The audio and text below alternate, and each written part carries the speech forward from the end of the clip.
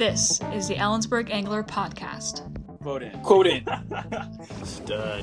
On the squall, baby. Oh, that was a big fish, dude. Woo! This is a 6-pound fish, dude. I was like, oh yeah, yep. At all costs, do not drink the water. I was sitting in a ball in my boat with my hands in my armpits trying to stay warm. When I get hangry, Yeah, fishing's down. What's going on, Kyle? What's going on, Keegan? How's it going, man? Going good, man. Just trying to stay busy. Yeah, I think we started the last podcast just like that. I think we did. I think we did. I think we said the exact same things. Yep. Well, we're starting this one the exact same way. The exact same way. Welcome, everybody, to the Ellensburg Angler Podcast. This is another episode number 3. Yep, number 3. And today we're going to be talking about the Weekend Warrior and what you need gear-wise, what you be prepared for when you come over and fish the Yakima River. Yeah, we're going to give you guys some insights on how to purchase gear if you got a tight budget or if you have all the money in the world to spend. And if a lot of our clientele comes from the west side of the mountains, so the west side of the Cascades. So we're going to help the people that grind out a 40-hour work week and only have 2 days to fish. So we want to help you guys with some tips that can help you avoid having a bad weekend and also help you have the best weekend for the time spent on the east side of the mountains. For sure. And real quick, too, we are going to answer some questions at the end of the podcast. We are going to ask each other a question at the end of the podcast. And we want to make sure that you guys know we are now on several different platforms, including Apple Podcasts. And that's going to be a great platform for you to leave us a review and a rating. Let us know how we're doing. Maybe even ask us a question. So if you can, go give us some love on Apple Podcasts. Yeah, we would really appreciate it. We saw a couple people left some reviews. So if you guys have some extra time and would like to leave us a review, it helps out big time, gives us a little bit of feedback on what we're doing. And yeah, we'd really appreciate it.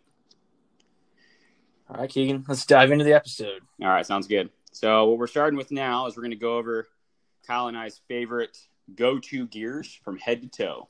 So, or go-to gear from head to toe. So we're going to start with hats. All right, Kyle, what is your go-to hat? I think probably 99.9% of the time you're going to see me rocking some kind of trucker hat. I like lighter colored hats when I'm on the water because a black or darker colored hat's going to suck in all that heat and your head's going to get really hot and it's going to make it just a little more uncomfortable in the water. So I'm probably going to be rocking some kind of trucker hat, some lighter color. That way it has a little bit of breathability in the back. It doesn't absorb that heat. I want something with a bill so that when I am on the water, looking at the water, I've got something to cut some of that glare, some of the sunshine on my face.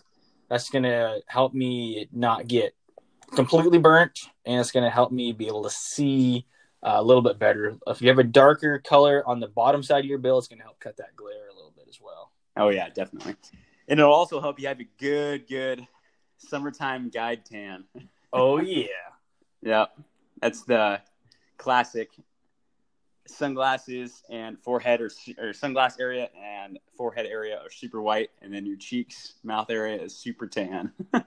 Yeah, I'll see if I can find a picture of our guide and owner, Todd, and throw it up on the blog because Todd probably gets the gnarliest guide tan than anybody I've ever seen. Oh, yeah, definitely. And it doesn't help the bottom of our boats are white, or most of us. Yeah, exactly. You just get the reflection off the water, reflection off the bottom of the boat, and it makes you have a pretty funny face by the end of the summer. Yeah. I would have to agree, at least for summertime with hats. I think it's the Richardson 112. I think that's the hat that most companies use when they sell their hats or something similar to it. So, yeah, it's for hats. I mean, well, also wintertime, I'm always just rocking like a beanie. Sometimes I put a beanie on top of a hat, but I mean, that's pretty standard. Yeah, beanie's going to help, especially if it's cold. Cut some of that heat loss from your head because you lose a lot of heat from your head. It's going to keep your ears nice and warm because their appendages sticking out. You're going to catch some of that wind, so it's definitely going to help you stay a little bit warmer. Cool. I know this is a question I get a lot too when I'm guiding this, or people want to check out what sunglasses I'm wearing. I know there's a lot of people have a lot of bias towards a certain pair of sunglasses that they use. But what sunglasses do you wear, Kyle? I'm rocking a pair of Costas or Costas, and I would prefer to say that. I can't remember what model. I think it's like a black fin, something or other, polarized, of course. And they're a pair that I invested in. They definitely weren't the cheapest pair, and I wanted something that fit my face. I'm really particular about my sunglasses personally. I wanted a pair that would suck around my eyes and really block out any sunlight from coming in, whether it's like getting underneath the frame or around the frame. I want something that's tight to my face. They have like the outside looks blue, but you're actually looking for like an orange tint. They're polarized. And then that's what I'm rocking right now. That's what I really like. But you can, and I got away with Walmart, Bi-Mart sunglasses, Fred Meyer sunglasses, and they work just as good. They're a little bit cheaper, maybe not quite as durable, but they're still gonna work for you. That's what I rock for a long time, and I still rock some of those sunglasses when I'm fishing or backup pairs, or I'm not worried about my Costas getting beat up. You got those at OGR last year, didn't you? At Orvis Guide Rendezvous? I did, yeah. Yep. The Costa or Costa guys were there. They had a booth, and we actually saw them. Alex and I saw them the night before because we went and fished, walking away fished, part of the Bitterroot River. Oh, yeah. And they were pulling out. They had floated a section of the Bitterroot. We talked to them, and then we saw them like 2 days later at OGR. So it was pretty cool. Yeah, they have a super cool 4Runner that they drove around the country that year. Yeah, they drove all the way from Florida to OGR from Montana. Yeah, you can't miss that paint job. Yeah, that was pretty sweet. That was a pretty sweet 4Runner. Yeah, I think you have the black fin. Is that what it is? Or the permit? No. That's the style of frame that you have. I think I have the black fin. The black fin, yeah. I'm looking at the website right now. You have the glasses here, tan and green, right? Yeah, tan and green. And yeah, it looks like they're retailing for like around $250. So I mean, it's an investment, but as a lot of fishermen know, that if you have good sunglasses, it helps your day out a lot. So a lot of people, it's a good investment. I rocked Costas for a while. The only thing with me that I didn't like about them, it's just my personal preference. I'm not a big fan of like a bigger frame. I like the little bit lower profile glasses. When I first started guiding, I wore a lot of like the $20 or the $15 cheapos from Fred Meyer that only had a frame on the upper half of the lenses, like not the underside, just because I didn't like that. But now I have a full frame sunglasses. I wear SunCloud polarized sunglasses. You can get them online or your local fly shop. I think they're a little bit more better for people that have a budget. But I think they retail for about $50. And my personal pair is the SunCloud Mayor, Mayor. They're like a medium fit sunglass, but yeah, I really like mine. And I've had mine for about a year, and they work great.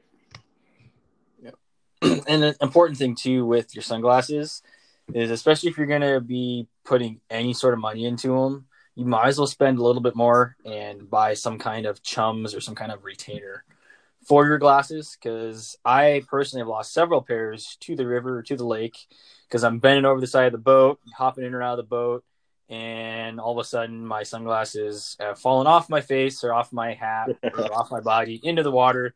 And there goes $50 to $250 worth of sunglasses. Yeah, not fun. The chums are, I think the cheapest I've seen them is like $6, $6 to $8 maybe. Somewhere. Yeah, they're pretty cheap. You might as well make that $6 to $10 investment and buy a pair of chums, some kind of retainer that will keep that on your body. Yeah, for sure. I think the company also has gotten a lot of reviews that people don't like the bulkiness of the old nylon. I don't know if it's nylon, or like cloth chums. So they've made like low profile chums, so like wires. So if you haven't worn chums because they're too big or too bulky, look into maybe investing in some smaller low profile chums. That'll help you out. All right, Kyle, what about buffs? And maybe explain what a buff is, because some people might not know. So a buff is essentially a neck gaiter, and a neck gaiter is like a cylindrical piece of cloth, and you got a hole on both ends. You pull it over your head, and it sits on your neck, and you can use it either to protect your neck from the sun. You can pull it up to protect your face, over your ears. It's essentially something you can cover most of your face and ears and neck and protect it from the sun, from the elements. Helps you keep from getting a sunburn, helps you from windburn, keeps your face warm in the winter. We all like to rock buffs. Not only does it protect you from the elements, it's also kind of the cool thing to wear when you're fly fishing. Yeah. I always wear mine around my neck. If I'm not actually using it, I just kind of, it's part of my wardrobe. Like, I feel complete. I feel more confident when I'm wearing my buff. You can buy them from the actual Buff brand, or you can buy any style of neck gaiter. And it's really all you're doing is you're protecting your face from the sun and you're keeping your face warm when it's cold. Yep. There's a bunch of different designs you can get.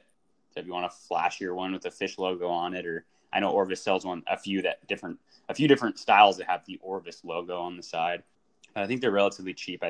I would guess like $25 maybe. Yeah, it depends on like what style of gator or what kind of design. You can get them. I've bought neck gaiters at Walmart for like $6, or you can buy really nice ones with cool designs for $25-$30. Yeah, I think pretty much any place is going to have them. Like a Sportsman Warehouse will probably have them. I know there's a bunch of online places that have them. Any fly shop probably is going to have a few hanging on the wall. So there's a lot of places you can get them. But the reason we wear that buff too is it's healthier for you. There's been a lot of guides that get cancer on the back of their neck because they just sit in a boat all day. So having that buff is good to prevent those things from happening. Yeah, skin cancer is a big deal when you're outside in the sun every single day. Yep, definitely. All right, so let's move on to the lanyard. So we like to keep our tools really handy. I know when I'm on the boat or when I'm walking wading, if we hook a fish and I net the fish, somebody nets the fish, and we need to handle that fish quickly to get him out of the net, whether we're trying to avoid running into a log or a rock or something in the water, or we just want to get that fish swimming free as quickly as we can, I want to have all my tools around me. I don't want to net the fish on one side of the boat and realize my forceps are 5 feet away on the other side of the boat. And that's just wasting time and energy to go to get that. So I like to carry all my tools around my neck. I like to wear a Fly Vines lanyard. They use recycled fly lines. And I just like to wear it. It's really low profile, wear it around my neck, and I can attach all my tools I need, clippers, hemostats, my whistle, and everything just keeps it right there so that when I need it at that precise moment, it's boom, right here in my chest, right at my arm level. I can grab it, take my hemostats out, unhook the fish, get it back in the water, and we can keep going on our day. It just keeps everything nice and close. That way I'm not digging through my pack or having to dig through my boat compartments if I need any tools. Yep, and that's, for us in the boat, that's kind of the base of what we have on the essentials on our lanyard. I mean, what Kyle said with forceps, whistle, pair of nippers, that's all I have on mine. Some people will throw some tippets on it, or some tippet spools on their fly vine, so it's nice and close if you're ever wade fishing, in waist deep water, or you need quick access to tippet. So I know some people will throw that on there too. But yeah, the lanyard helps out a lot. Helps you from getting more frustrated and stressful situations. Yeah. And it's just good for fish too. If your lanyard is close to you or around your neck, or your forceps are close to you, you can use them quickly in situations where maybe the fish swallowed a hook or you have them hooked well. It allows you to unhook the hook and get them released. So. Yeah, and you can there's different types of lanyards. We like Fly Vines, are pretty low profile. But you can buy larger ones that you can hang fly boxes off of, and tippet spools and floatants. Personally, I don't like that because I don't like to have that kind of stuff around my neck, but it's all personal preference. Yeah, and they sell like dog collars and keychains and like a bunch of cool stuff. But yeah, that's pretty neat company. Yeah, and like I said, it's all recycled fly lines, so you can send your fly lines in once you're done with them, and instead of throwing them out, they can put them to use somewhere else. Yeah, they're a cool company. All right, Kyle, let's talk about some shirts for summertime fishing. Recommendations and maybe some brands and prices and stuff. I like to rock some kind of breathable shirt in the summertime because we're going to be rowing, or you're going to be walking around, and you're going to get hot and sweaty. And you don't want to be wearing cotton because cotton will just soak up that water and then keep it close to your body, and it'll actually suck your body heat out and make you colder, and you'll never dry out. So I like to have some kind of polyester, some kind of quick dry performance fabric. And I like to wear like a long sleeve so I can cover up my arms from the sun so I don't get sunburned, don't get sun cancer. And I like to wear a lighter color because, again, I don't want to absorb too much heat. So I'll wear something like an Orvis long sleeve performance tee, a sun hoodie in the same material that I can just throw that light hoodie over my head and neck, cover my back of my neck from the sun. A lot of outdoor companies will sell their performance tees in lighter colors, specifically made for summertime when you want to be covered, but you don't want to be hot and you don't want to be soaking wet. Yeah, it sounds funny that we wear long sleeves and it's 100 degrees outside, but it actually is. I like wearing them. You can dunk them in the water if you need to, but it keeps you protected in the sun, and that's the most important part. That's the reason why we wear them. It helps out a lot. I know that my go-to shirt for the summertime is the Orvis dry release hoodies. I wear those quite a bit, and being Orvis endorsed, we use those quite a bit. Yeah, I really like my hoodie. I mean, honestly, I'll wear my hoodie around when I'm not on the water. I just like the way they look, the way they feel. They're not necessarily an extra sweatshirt, but they are a good layer to throw over a t-shirt or a long sleeve shirt and just wear them around. It's kind of nice and comfortable. Yeah, I'd rather wear that than a cotton t-shirt on a hot summer day. Yeah, and sometimes I'll kind of cheat underneath my sun hoodie because I don't necessarily want to wear just my hoodie. I'll throw on like a light tank top right underneath, and then put the sun hoodie over that. So okay, I didn't know you did that. Yeah, just wear like a little tank top underneath, so I'm not just straight on the sun hoodie. Okay, nice. I think this is a good point to touch on too. When you're out and about, you do want to make sure you have those extra layers. You want to make sure you have an extra sweatshirt, extra rain jacket, maybe some rain pants. Because we talk about it pretty much every episode, but the weather can change super quick, and you could need some kind of rain jacket or some kind of extra layer to keep warm and keep dry. So just make sure you have those as well. Yeah, we touched on that on the last episode where it's like, be prepared for bad weather. Even if it is a hot summer day, you never know if a storm will roll in and get you all cold. So you want to make sure you're prepared and have plenty of gear with you. There was one day 2 years ago, I was out fishing with my friend Jesse, and we put on an Umtanum. Oh, I remember this day. Yeah, so I believe I met Jesse at Umtanum, dumped my boat off, perfect summer day, drove downstream. I can't remember where we were going to take out, dropped the boat off, the trailer, we'll back up, got in the boat, perfect, nice day. We get tied up, and as soon as we push off from the launch, we see these thunder clouds, just like a wall of clouds moving in. And we're like, oh, crap. So we start fishing. We do pretty good. The fish were eating right before the storm hit. But we get maybe 20 minutes past the launch, and boom, we get smashed by the storm. Thunder, lightning. I'm not kidding. It was like 50-mile-an-hour winds. My boat was being pushed upriver. And it was lightning striking the sides of the river next to us. Torrential downpour. I was soaked. Jesse didn't have a rain jacket, so he was soaked. You didn't have a raincoat?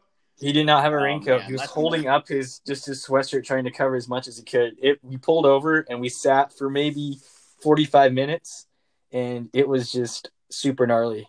Really similar to what you and I experienced on the Bighorn last year, Keegan. Wow. Just getting hit by a random storm, and it lasted for an hour, and then it was gone. But we had both been wishing we were a little more prepared. Things happen. Yeah.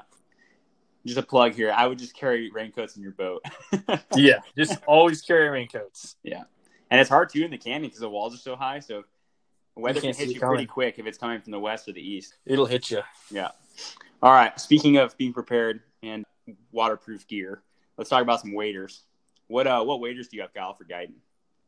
Right now, I'm rocking the Redington, I think they're called the HDZ. So they're zip waders. They're a chest wader. They're a breathable, waterproof wader. We have felt soles, and I could put a pair of wading boots over those. I really like them. I like the zips. Before that, I was rocking just regular pullover waders, and they work really nice. But I don't think I'm ever going to go back to just regular pull-on waders. I really like the zips; they're super comfy. I feel like I can adjust the layers a little better with that. So if I'm wearing bulky layers on top, and if you have to use the bathroom, they're a little nicer to just zip down my waders and do my business as opposed to having to peel everything off and then use the bathroom. That's what I'm rocking for my fishing waders. Sometimes when it gets really cold, I'll actually rock my duck hunting waders, my neoprenes, just because I don't want to freeze, and that really thick boot and insulation will keep me warm. But yeah, rocking the Redington HDZs. This is my third guide season on those, so there's a couple spots where they got a little bit of a leak. I'll probably be switching over later this year to something new. I'm looking right now at some Orvis waders. They're pro waders, and I'm looking at like the Sims G4 zips. Kind of looking for a good, strong, dependable wader. I gotcha. So with your waders, what kind of maintenance or care do you, like how do you wash them? What care do you take to them? I'm probably not the right person to ask that question, Keegan. Well, I'm asking for a reason, so just answer truthfully, because I know how you wash them. I don't. Yep, that's the answer I wanted. Yeah, I don't. I think I've washed my waders twice in 3 years. I know I should be washing them more often, but I just don't. I put them on when I get to the shop, wear them all day, and I take them off when I get home, and I hang them on the back of the bathroom door, and they dry out, and then I do the same thing the next day. I don't really wash them. They're kind of smelly, but they still work. If I washed them, took a little better care of them, they probably wouldn't have the leaks they do. Mm-hmm. Just because they do get a little bit of sand worn into them or inside. So if you dumped them out or washed them a little more frequently, it probably last you a little bit longer. I gotcha. Another thing too, if you see my waders, I've got a lot of duct tape, and you do have a lot of duct tape on your waders. Yeah, a lot of the pockets have just worn out in the zippers, so I just aqua seal and duct tape my waders shut, and they still work. Yeah, but you do a lot of guide days, and for 3 years of guiding without having to do like a major repair to them is pretty cool.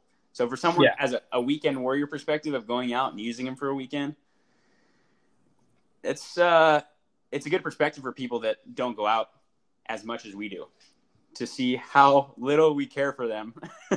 Yeah. And how much time we spend in them. But yeah, so that's the Sonic Pro HDZ wader from Redington, right? Yes. Okay, I don't know. The last couple times I've checked, they're out of stock. So I don't know if they've put those back in stock. Mm-hmm. Another thing too, it's again, another investment, but we are spending a lot of time in them. When I was younger, I was buying $50, $60 pairs of waders from Weimar, Cabela's, and they worked. I wasn't on the water near as much as I am now, and I would only be able to get maybe a season out of a pair of those cheaper waders just because they weren't as durable. They would get a tear, they would start leaking, and I'd have to buy another pair. So it's another one of those things, if you can get away with that financial hit, you can buy a little bit better wader, they'll last you a little bit longer. But you can definitely get away with just a little bit cheaper wader. Yep. And just so everyone knows that the Sonic waders, just because we're reviewing some gear, the Sonic Pro HDZ waders on Redington's website are out of stock as of right now, but they do retail $500. So you are putting a little bit of money down on them. But like Kyle said, you don't want to buy cheap waders, really. If you're really spending time on the water, and that's the reason why we're doing this podcast, we want to make sure you guys don't make mistakes that could ruin your weekend. If you tear really cheap waders, you're not going to have a very fun weekend, especially if it's March or December. I think that out of anything that could happen, breaking your rod, forgetting your sunglasses, I think the worst thing that you can do is buy a cheap pair of waders and have them tear. Absolutely. That's the one thing that's going to ruin your weekend is leaky waders. Absolutely. You're going to be cold. You're going to be miserable. You can get away. You break a rod. Maybe you can run to town, buy another one, do something there. But leaky waders will just be a pain in the butt. And it could be dangerous, too. You could fill up with water. You could get sucked under. and they could really be a problem. I'll have a bad You day. could get hypothermia. Just a bad deal. Yeah, bad deal. If, let's say, Kyle, that cheaper waders are going to get you out and get you fishing. Oh yeah, like I said, that's all I ran for a long time. Right. I know I rocked like Frog Tog waders for a while. I don't know. I don't have pricing up on Frog Togs right now, but I would guess it's around that like $150 for a pair of men's waders. So I mean, they'll get you on the water, but yeah, you just got to be aware of that. If you buy those waders, maybe start investing in some higher quality waders so you guys don't have a bad day on the river. What kind of material are you rocking on those waders, Keegan? I have the Gore-Tex waders. Gore-Tex. Yeah, I wear the Simms G3 guide waders, the stocking foot style, not the built-in boot, and those retail like $550. So kind of in the range of where your waders are at. Simms does sell more expensive waders, and they do sell less expensive waders. I think their most expensive waders like $900 or something like that, $850. That's a lot. It's a pretty big bite. Yeah, that's a big bite. So I mean, if you're serious and you have the money, I would buy those waders. But I think most people listening have maybe a tighter budget. So going with a Cabela's Caddis wader or a Frog Tog wader is not a bad deal. I know my buddy Cole, when he started fly fishing, he bought Frog Togs, and I believe he still has them. So if you take care of them, I don't see the issue of ripping them. But you're taking a burden on when you decide to buy cheaper waders. Yes, and I'm looking at their Frog Togs website right now. Most of their pretty quality waders look like they're running between about $130 to about $300. Okay, nice. So yeah, I would consider that an economy wader. I'm sure you could buy $100 waders somewhere, but yeah, I wouldn't go much less than a Frog Tog wader. And those are good. Those are good waders too. I mean, that company's been around for a while, and they sell like raincoats and all types of rain gear. So yeah, I had some Frog Tog rain gear that I really liked, kept me really dry. So they're a good company. Yeah, I think I have a Frog Tog windbreaker or a raincoat in my truck, like an emergency one. Yeah, they make good stuff. So good price range. Just if you buy cheap waders, just know you're going to be buying another pair in the next year or two. Okay, yeah. That's kind of what it comes down to. Yep. Let's see here. Let's talk about wading boots since we're on the wader subject. Ooh, wading boots. This is one of my favorite pieces of gear to talk about. Oh, yeah. Okay, Kyle. You're wading boots for guiding. Everything. I am currently rocking a pair of Corkers wading boots. I'm going to look up. I can't remember the model. I'm going to look it up right now. Okay. While you're doing that, I can explain my wading boots. Okay, yeah, go ahead. I rock the BOA pivot wading boot from Orvis. I have felt bottom boots. I like those boots a lot. This is my first pair of BOA style boots. For those of you who don't know what BOA is, it's like a wire laced boot that you don't have to tie at all. So your laces are always there on your boot.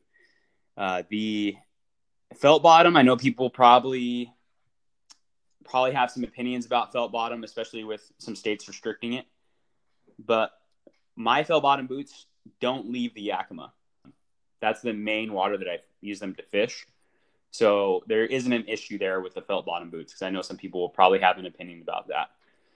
So just so it's said, when I go to Montana, I usually take my rubber boots with spikes, or I'll have another pair of felt bottom boots. But I haven't traveled that much recently, so usually for those trips, I'll try to purchase another boot for that trip. Or if I absolutely have to take my felt bottom boots to another state, well, obviously I'm not going to take it to a state that bans it, but if I have to take it to a state I'm going to fish in, and that's my only option to take a boot, I'm going to take my felt boots, but I'm going to wash them pretty thoroughly. Before and after. Yeah. The BOA pivot wading boot on Orvis's website retails. It looks like it's on sale right now for like $140-ish. Pretty good deal. Yeah, it's pretty good. I think they retail usually like $200. But I've seen guys, and I've actually done it myself, blow out the bottom of their boots. I think personally, the wading boots aren't gonna last as long as your waders, especially if you buy nice waders. So make sure. I mean, you can get away with. I have some buddies that have wading boots that aren't like top-notch wading boots, but they have really nice waders. That's always a common combination is really nice waders and maybe not so nice wading boots. So you can get away with that. If it was me, if I only had a certain amount of money to spend on waders and wading boots, I would go with a more expensive wader and then a not so expensive wading boot. I don't know. Would you agree, Cal? I would agree. Like if you have more money to spend on one thing, I would spend more money in your waders than with your boots. Yeah. I mean, yeah, and you're giving up a little bit. You're giving up maybe a little bit of support and comfort, but your waders are definitely going to outlast your boots. Yeah, I would agree. Kyle, you bring that information up. What's some information on your wading boots?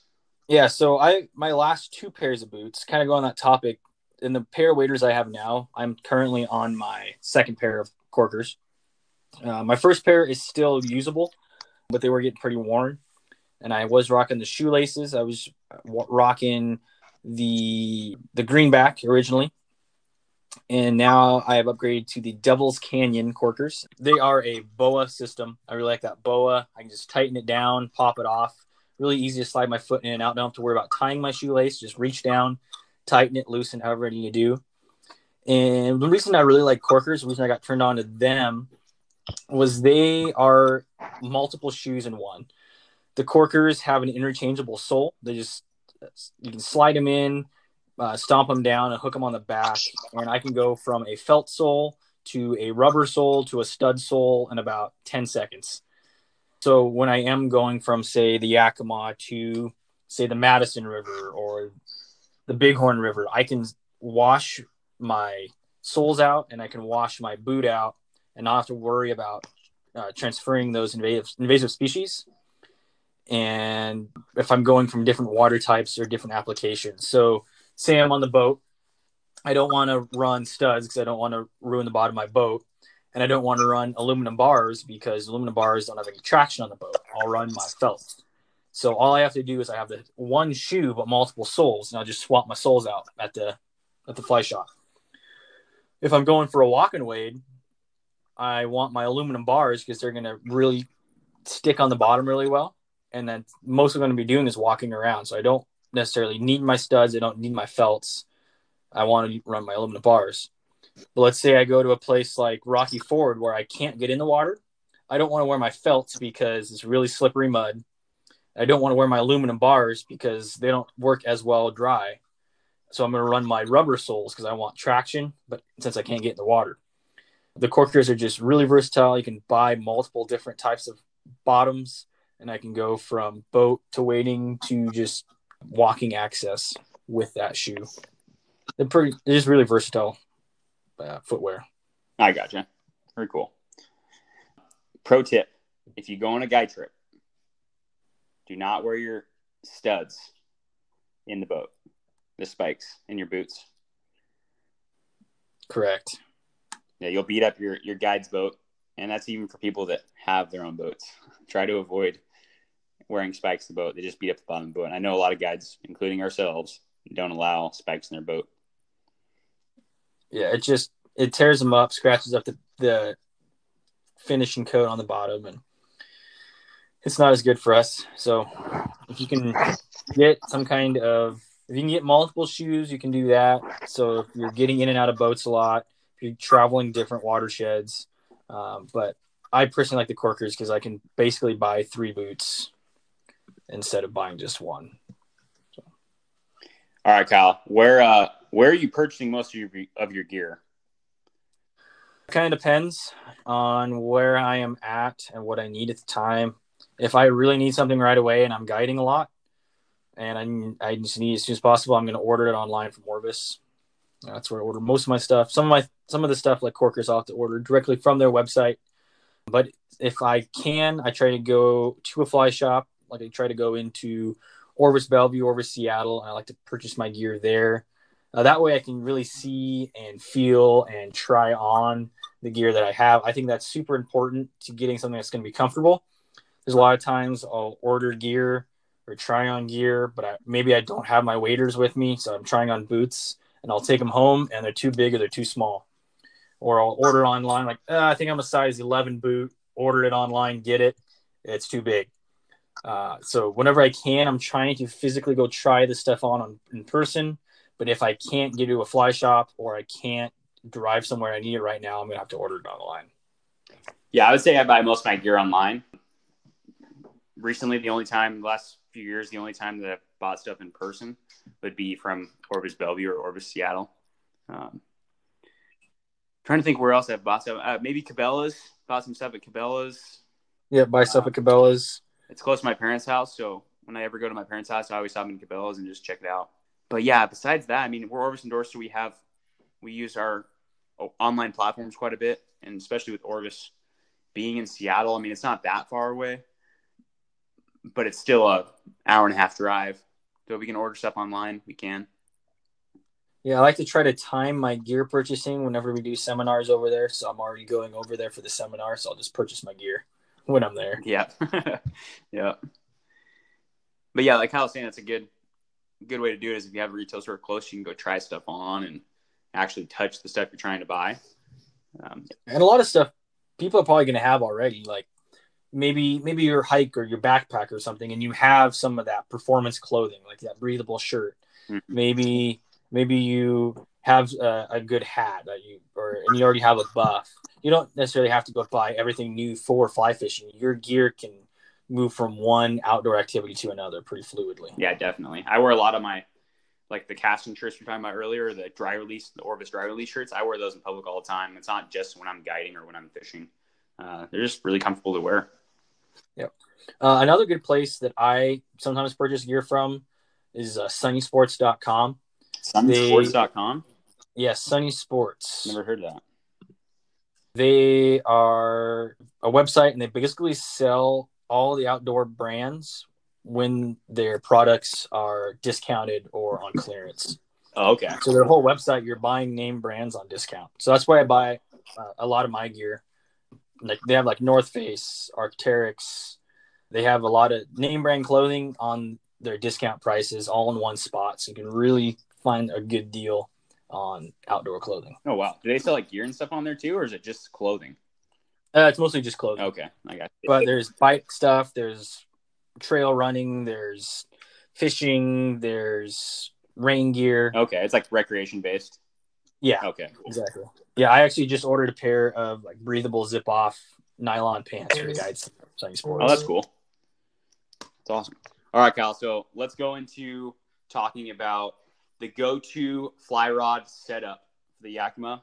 Let's break it down in detail for people that are maybe looking into buying a rod and a rod reel line set up to get them over to fish in the Yakima. We're going to recommend a rod that we use for our guide trips, but I know that a lot of us guides use for our fun fishing as well. And that's the Orvis Clearwater fishing rod, fly rod. Kyle, do you want to explain maybe the weight of the Clearwater rod we should use and maybe what that weight represents and why you use it for guiding? Yeah, I run the Orvis Clearwaters. I run the 5-weight and the 6-weight, both 9-footers. But I think if you want one go-to rod for the Yakima, is going to be your 5-weight Clearwater 9-foot.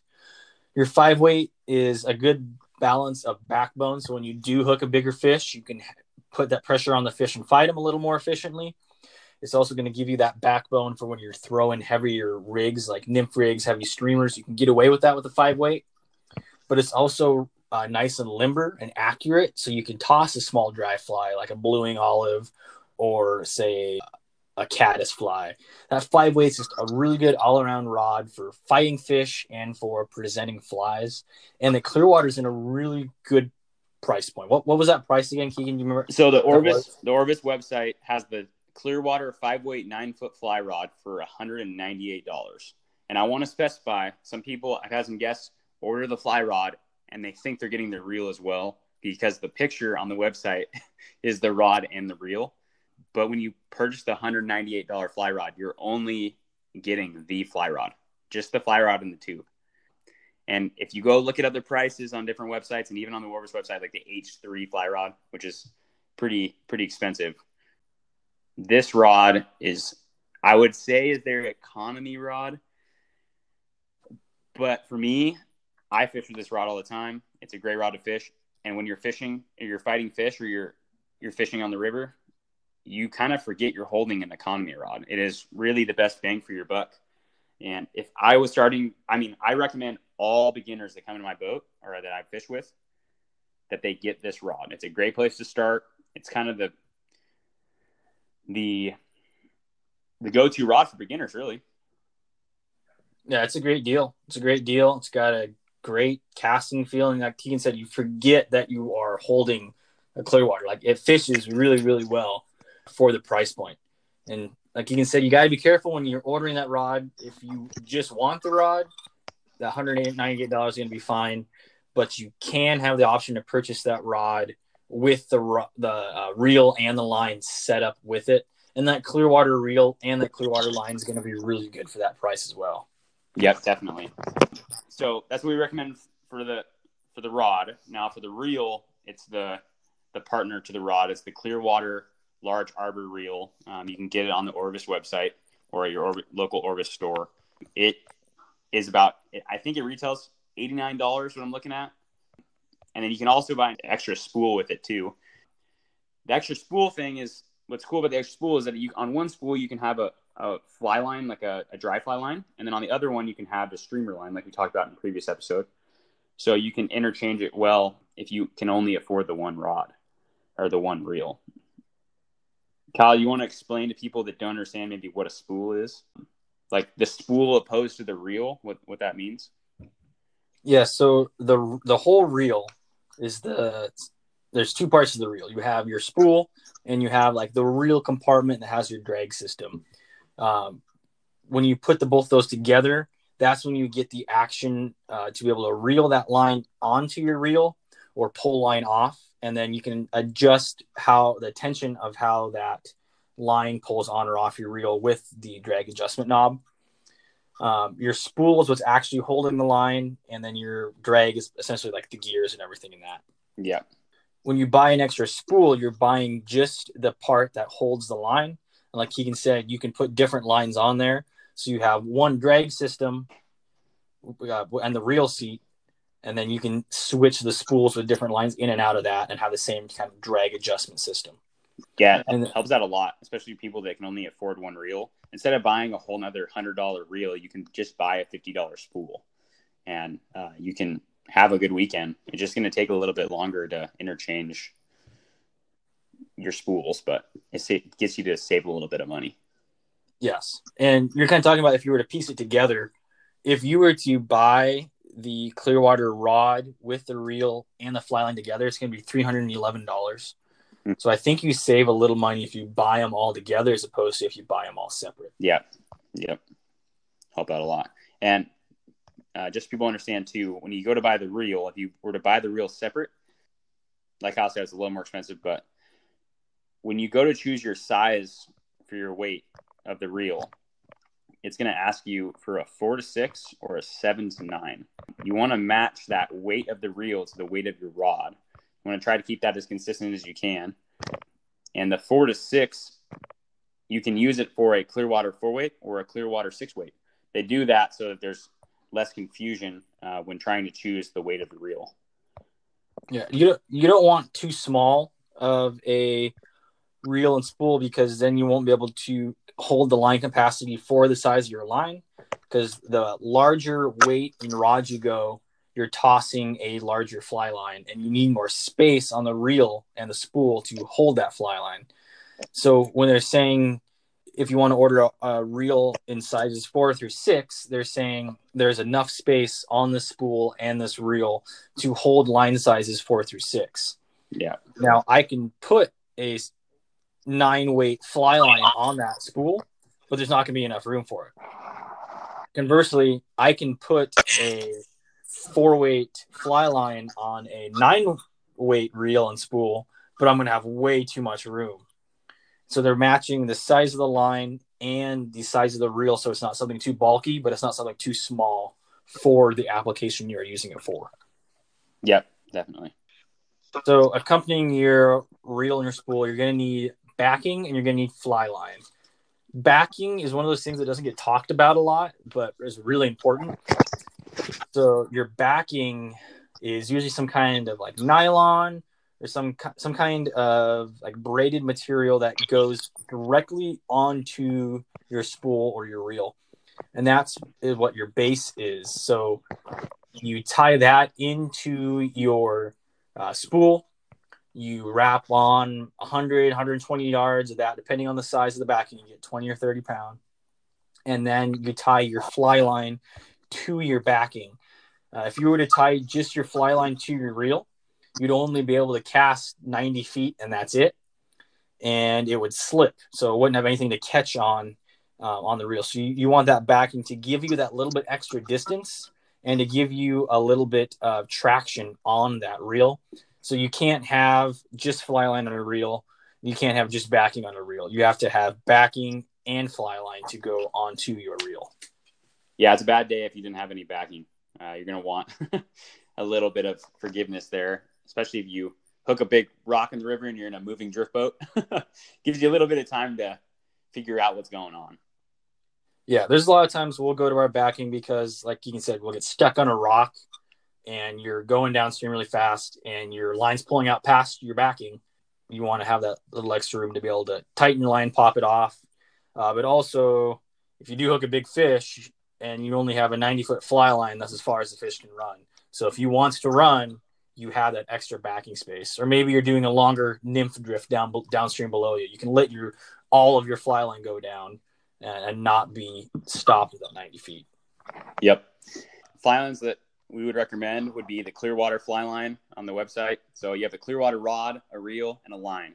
So those three things will get you fishing on the Yakima or anywhere. And that Clearwater fly line retails for $50. It's Orvis's least expensive fly line. We use it guiding. We use it for fun. It's a good fly line to have. At the end of the day, your fly line is going to get beaten up. So having a fly line that is a little bit cheaper, depends how you look at it. You can buy a fly line that's a little bit cheaper and spend more money by getting more over the years. Or you can go for a little bit more expensive fly line, and it might perform a little bit better, might float a little bit better, might have a little bit more endurance or durability, but you're going to buy less of them. So it depends how you look at it. I think there's another fly line we use, is the Orvis Pro fly line, and those go for about $130 a piece. I personally right now, I run 2 of my rods with Clearwater setups and 2 of them with Orvis Pro setups. There's really no reason for that. It's just how it has played out. But I'm using both for guiding. So I use the Orvis Pro line, and I also use the Orvis Clearwater line. You have anything to add there, Kyle? No, I think that's good. You're either going to buy more lines over time that are cheaper, or you're going to have to buy one line that might last you longer. But kind of like going back to the boots thing, your fly line is going to take a lot of beating. And so you just have to understand you're going to be buying fly lines fairly consistently. If you're fishing a lot, they're going to get beat up. Yep. If you only have a certain amount of money to spend, maybe or you only have a certain amount of money to spend on the Clearwater setup, I would get the Clearwater fly rod, the reel, and then maybe do the cheaper fly line. Yeah. But if you got all the money in the world, I mean, it's not going to hurt you to go buy that Orvis Pro. Yeah. That's a relatively new line from Orvis, too. I mean, when did they come out with that? I know they introduced it to us at the Orvis Guide Rendezvous. Yeah, I think that's when they released it. Was around that time, maybe a little afterwards. But I personally really like the Pro line. I have the Power Taper Orvis Pro, the smooth. I really like that. You have the smooth one? Yeah, I have the smooth. I think this is where you and I differ a little bit, because I have the textured one. Let's see, I used to like the textured. I had a textured that I ran. I can't remember what brand it was previous on one of my 4-weights, and I liked it. But when I got the Orvis Pro line, I liked the smooth over the textured. Okay. Yeah, so just kind of the smooth line is It's basically exactly as it sounds. The line is smoother. It's more one dimension, whereas the textured line has a little bit these little tiny microscopic cuts in it. It's like a golf ball. It's like a golf ball. Yeah. So when it goes through your fly rod, it makes a little bit of noise, easier to grab. But some people don't like it just because it does make that noise. I mean, for you, Kyle, what are the reasons why you wouldn't run the textured as opposed to the smooth fly line? Honestly, I think the reason I switched was whenever I tried to, like, say, set the hook or I ran the line through my finger too fast, it would cut my finger since it was textured. Okay. I didn't mind the sound, but personally, I like the smoother line when I have a power taper. So it's like a weight forward fly line with a taper in the front, but the power taper is like an extra weighted forward, so it's a lot heavier. And when I'm really bombing a cast out there, when I want to be really accurate, I want to have a smooth line sliding through my guides. I just felt like I wasn't getting the right line speed and the right accuracy with the divoted or with the textured line as I was when I was throwing the smooth power tapered pro. Okay, I got you. And I also felt like the smoother line was helping me kind of roll my line over. It wasn't as much surface area. I could move my line a little bit more on the water, throwing men's in and doing stuff like that. Okay. So really, I think it all just comes down to personal preference. Yes. If you have the money, just buy both. Put one on one spool and one on the other and see what you like. And you have two fly lines you can use. One can be your backup if need be. Kyle, let's kind of go into your personalized or your preference on packs, backpacks, what you use for wade fishing, and maybe if you guide with it and when you do guide with it. So I run a Orvis Guide sling pack. I used to run vests all the time. I used to run backpacks. Now I got to the sling pack. I like the sling pack because it's kind of the best of both worlds.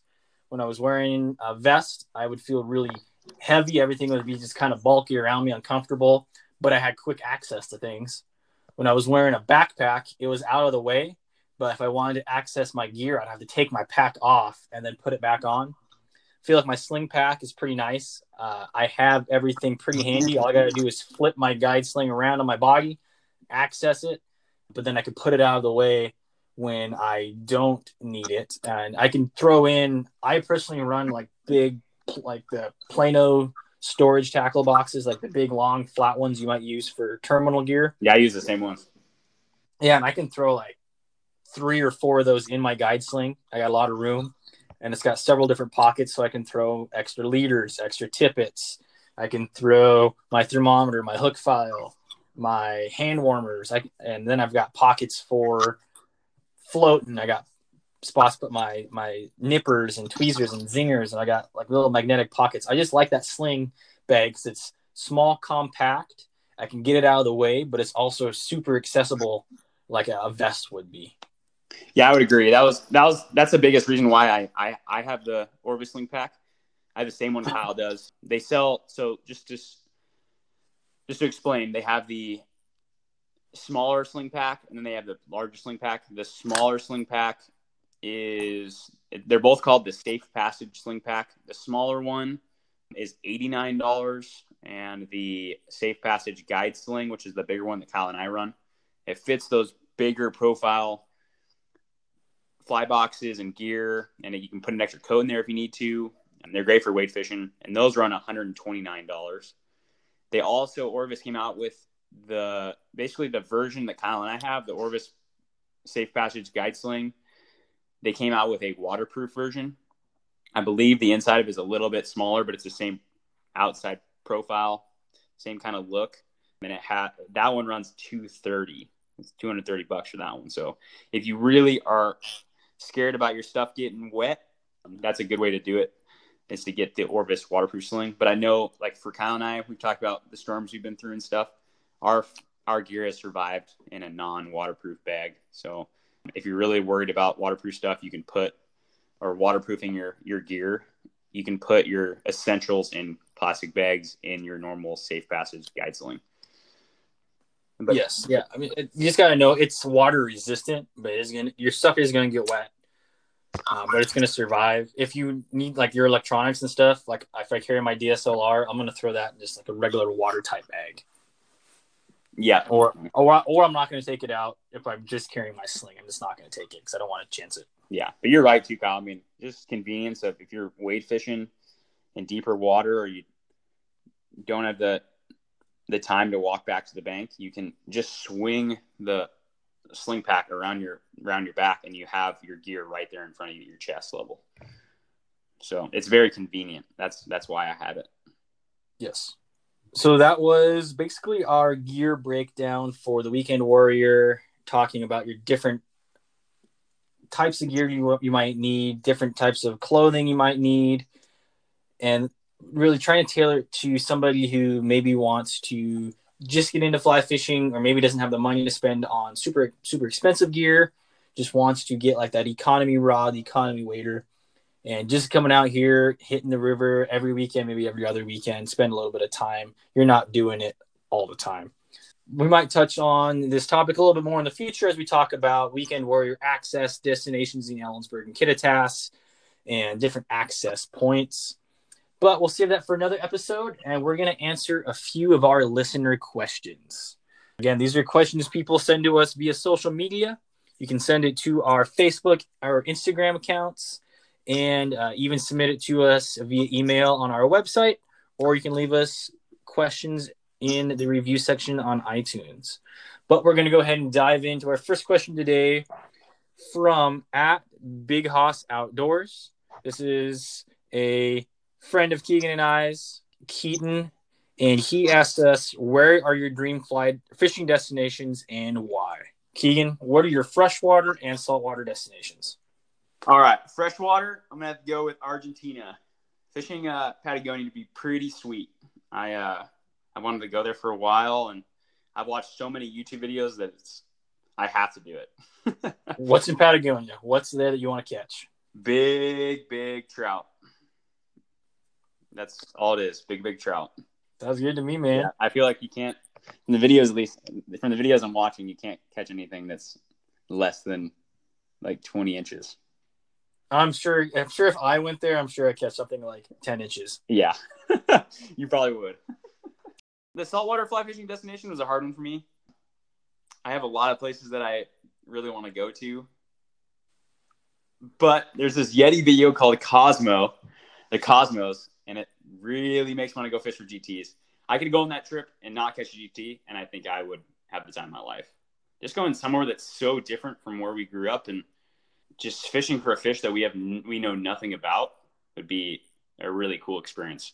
But yeah, the Cosmolito, Seychelles, that area, I would dig going on a trip like that. All right, Kyle, what about you? Freshwater and saltwater destinations. Freshwater. I want to fish for taimen in Mongolia. Taimen are pretty massive, and it looks like just the trip going to Mongolia, the multiple days on the river, floating and camping, just the journey getting there and getting home, I think that would be worth it. And then having the opportunity to catch these giant trout, essentially, I think that'd be super sweet.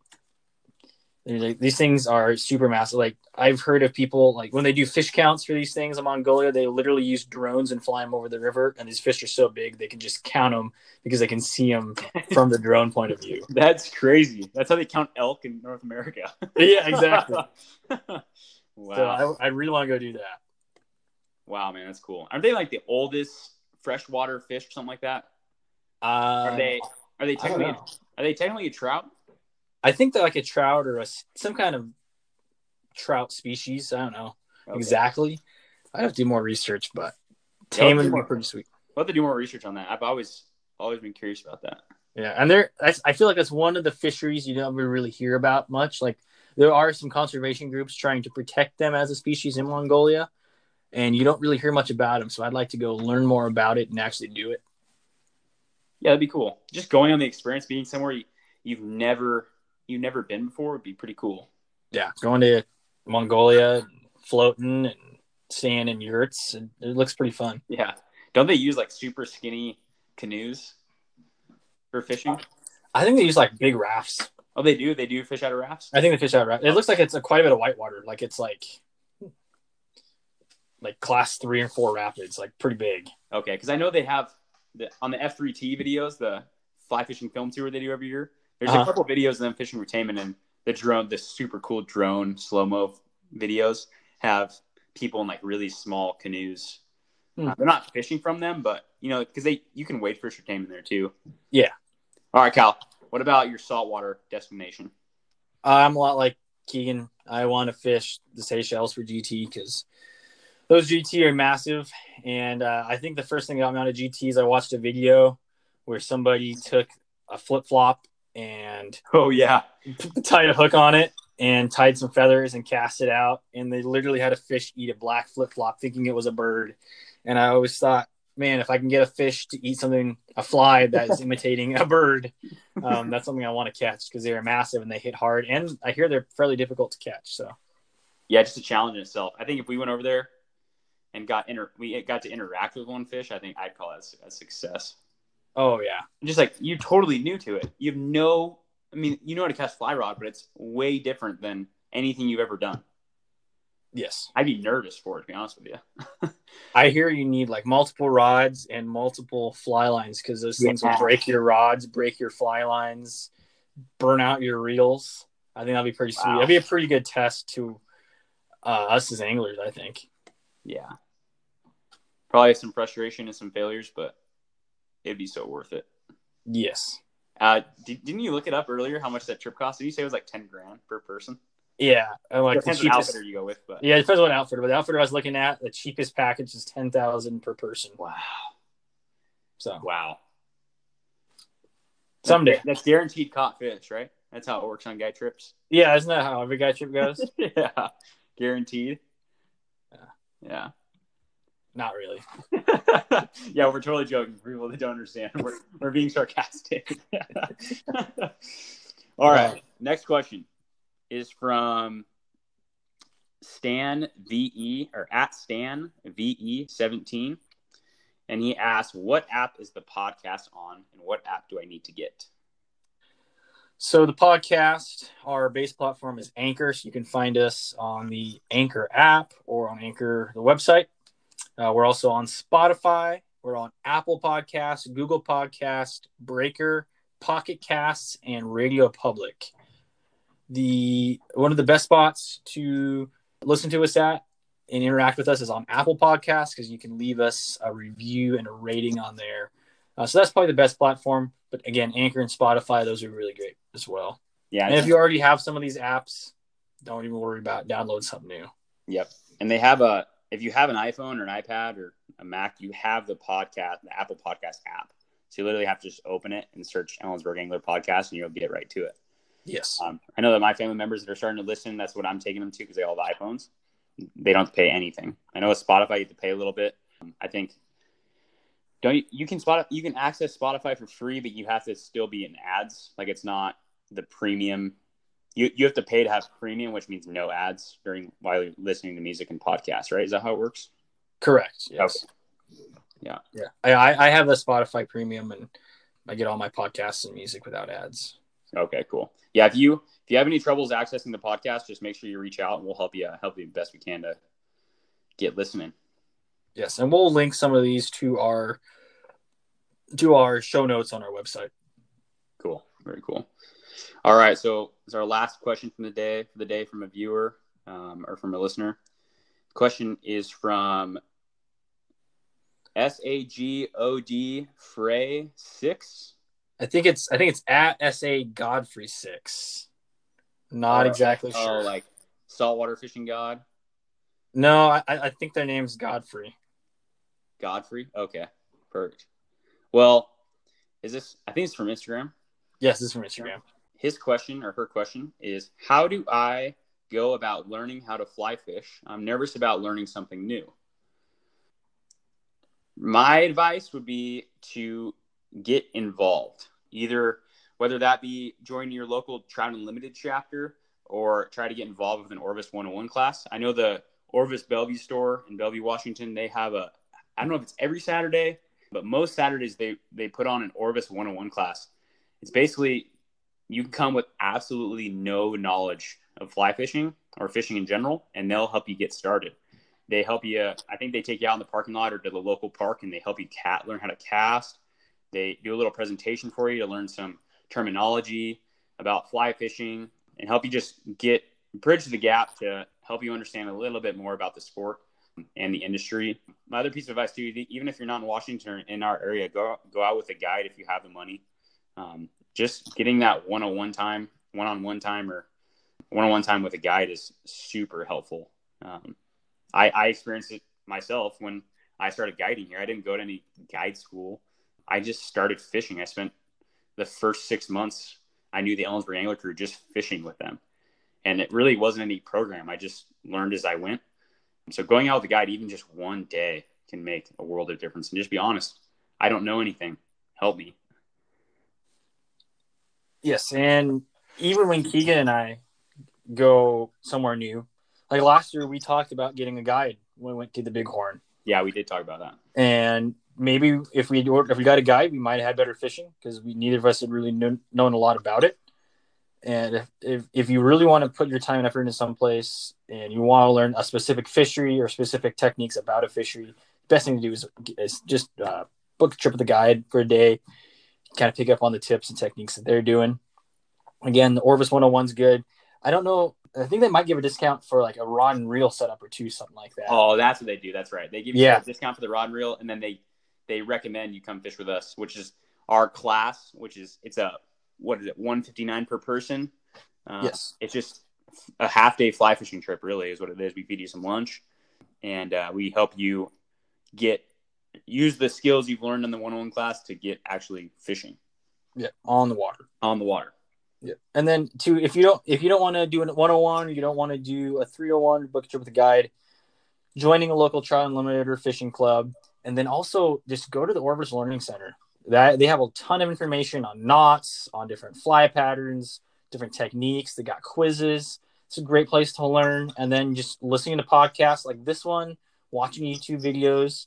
When I'm at home and I'm just washing dishes or doing chores, hanging out, there's always a podcast in the background. I fish a lot and I guide, and I feel like I have a fairly decent knowledge base, but I know that I can always learn more, and I'm always listening to podcasts, and I'm picking up on new things that I'm trying, like, hey, this works out for me. So always, always, always keep listening, keep learning. Yep, I would agree. Anything else you want to add, Kyle? Not really. I just think we're ready for our questions for the co-host. Cool. I see. I think it's my turn to go first, right? You ask me first this time? I'll ask you first this time, yep. Okay. All right. So for those people out there that do not, or that have a fairly good budget and they want to go to the next level beyond the Clearwater setup, what would be your next level fly rod setup? My next level would be the Recon rod paired with for some reason the name is slipping my mind. I'm going to the website right now. Hydros? The Hydros, yes. So I would pair a Recon rod with a Hydros. Wait a minute. Yeah, sorry. Okay. So I would pair my Recon rod with an Orvis Hydros reel. And then I'd also pair that with a Orvis Pro Line power taper. This is my personal favorite setup. This is what I'm running a lot of the times for my personal use on top of my Clearwaters. That Recon rod is your next step up. It's a little bit finer. I'd say maybe a little faster action. It takes a little bit more practice and knowledge on when to cast and how to cast and timing. I really like that super versatile rod. I can bomb a cast almost all the way across the river if I had to. Really accurate. I like the Hydros reel, a little bit larger arbor, so you have a little bit more space. So I can pick up line a little bit faster on a larger arbor. It's got a sealed drag, so I won't get water in it. And it's just super strong, looks super nice. And that's what I would run if I wanted to up my Clearwater reel. And then, again, going back to what I talked about line, I'd want to bump up to that Orvis Pro Power Taper Smooth. Gets me a little bit more power and distance in my cast, and I feel a little more accuracy. So that's what I would bump up to. Yeah, you have that set up, don't you? Yeah, that's what I'm fishing quite a bit. Okay, cool. So just to give some price points, me and my prices this episode, but the price for the Recon rod 5-weight is $498. And then you also have the Hydros reel, which retails for $219. And then the Pro line we talked about is $129. So you're looking at quite a bit of dough. But the question was next level rod. So that's a good place to go to. A good rod to have if you're wanting to go next level. Yes. All right, Kyle, you got a question for me? Yeah. So when you're choosing sunglasses, what tint of sunglass lens do you want? Oh, okay. That's a hard one, man. I've rocked a lot of different lenses. Really, I don't pay that much attention to the lens. I like a lens that is more like a natural color. So I have like an amber in my glasses right now, like an orange color. I pay more attention to the frame size, like what's comfortable for me. So I know that's not the answer you're quite looking for, but if I had to say, I'd say amber. Amber, okay. That's what I've rocked for a while, and I really like it. Sounds good. Yeah. Well, that's it then, I think. Unless you have anything to add for this podcast. Just want to give a heads up. Our next episode that we're going to release is going to be interviewing one of our newest guides, Alex Kuiper. He is a guide on the Yakima, but also he guides the Cedar River on the west side of the mountains near the town of Renton. And so if any of you are interested in learning about the Cedar River, make sure you tune into our next episode. And he'll be also talking about his journey of becoming a guide. So anyone out there that is wanting to become a guide eventually or wants to get into guiding, Alex will share some insights on things he wished he knew before he started guiding and some things he learned in the journey of starting to guide. Yeah, sounds good. Should be a good podcast, Alex. I want to thank everybody for listening to today's episode of the Ellensburg Angler Podcast. We've listed before where we are, so make sure to tune into your favorite platform, listen to us, leave us a review and a rating on iTunes, Apple Podcasts, and make sure to send in your questions to get answered on the next episode. All right, I think that's it.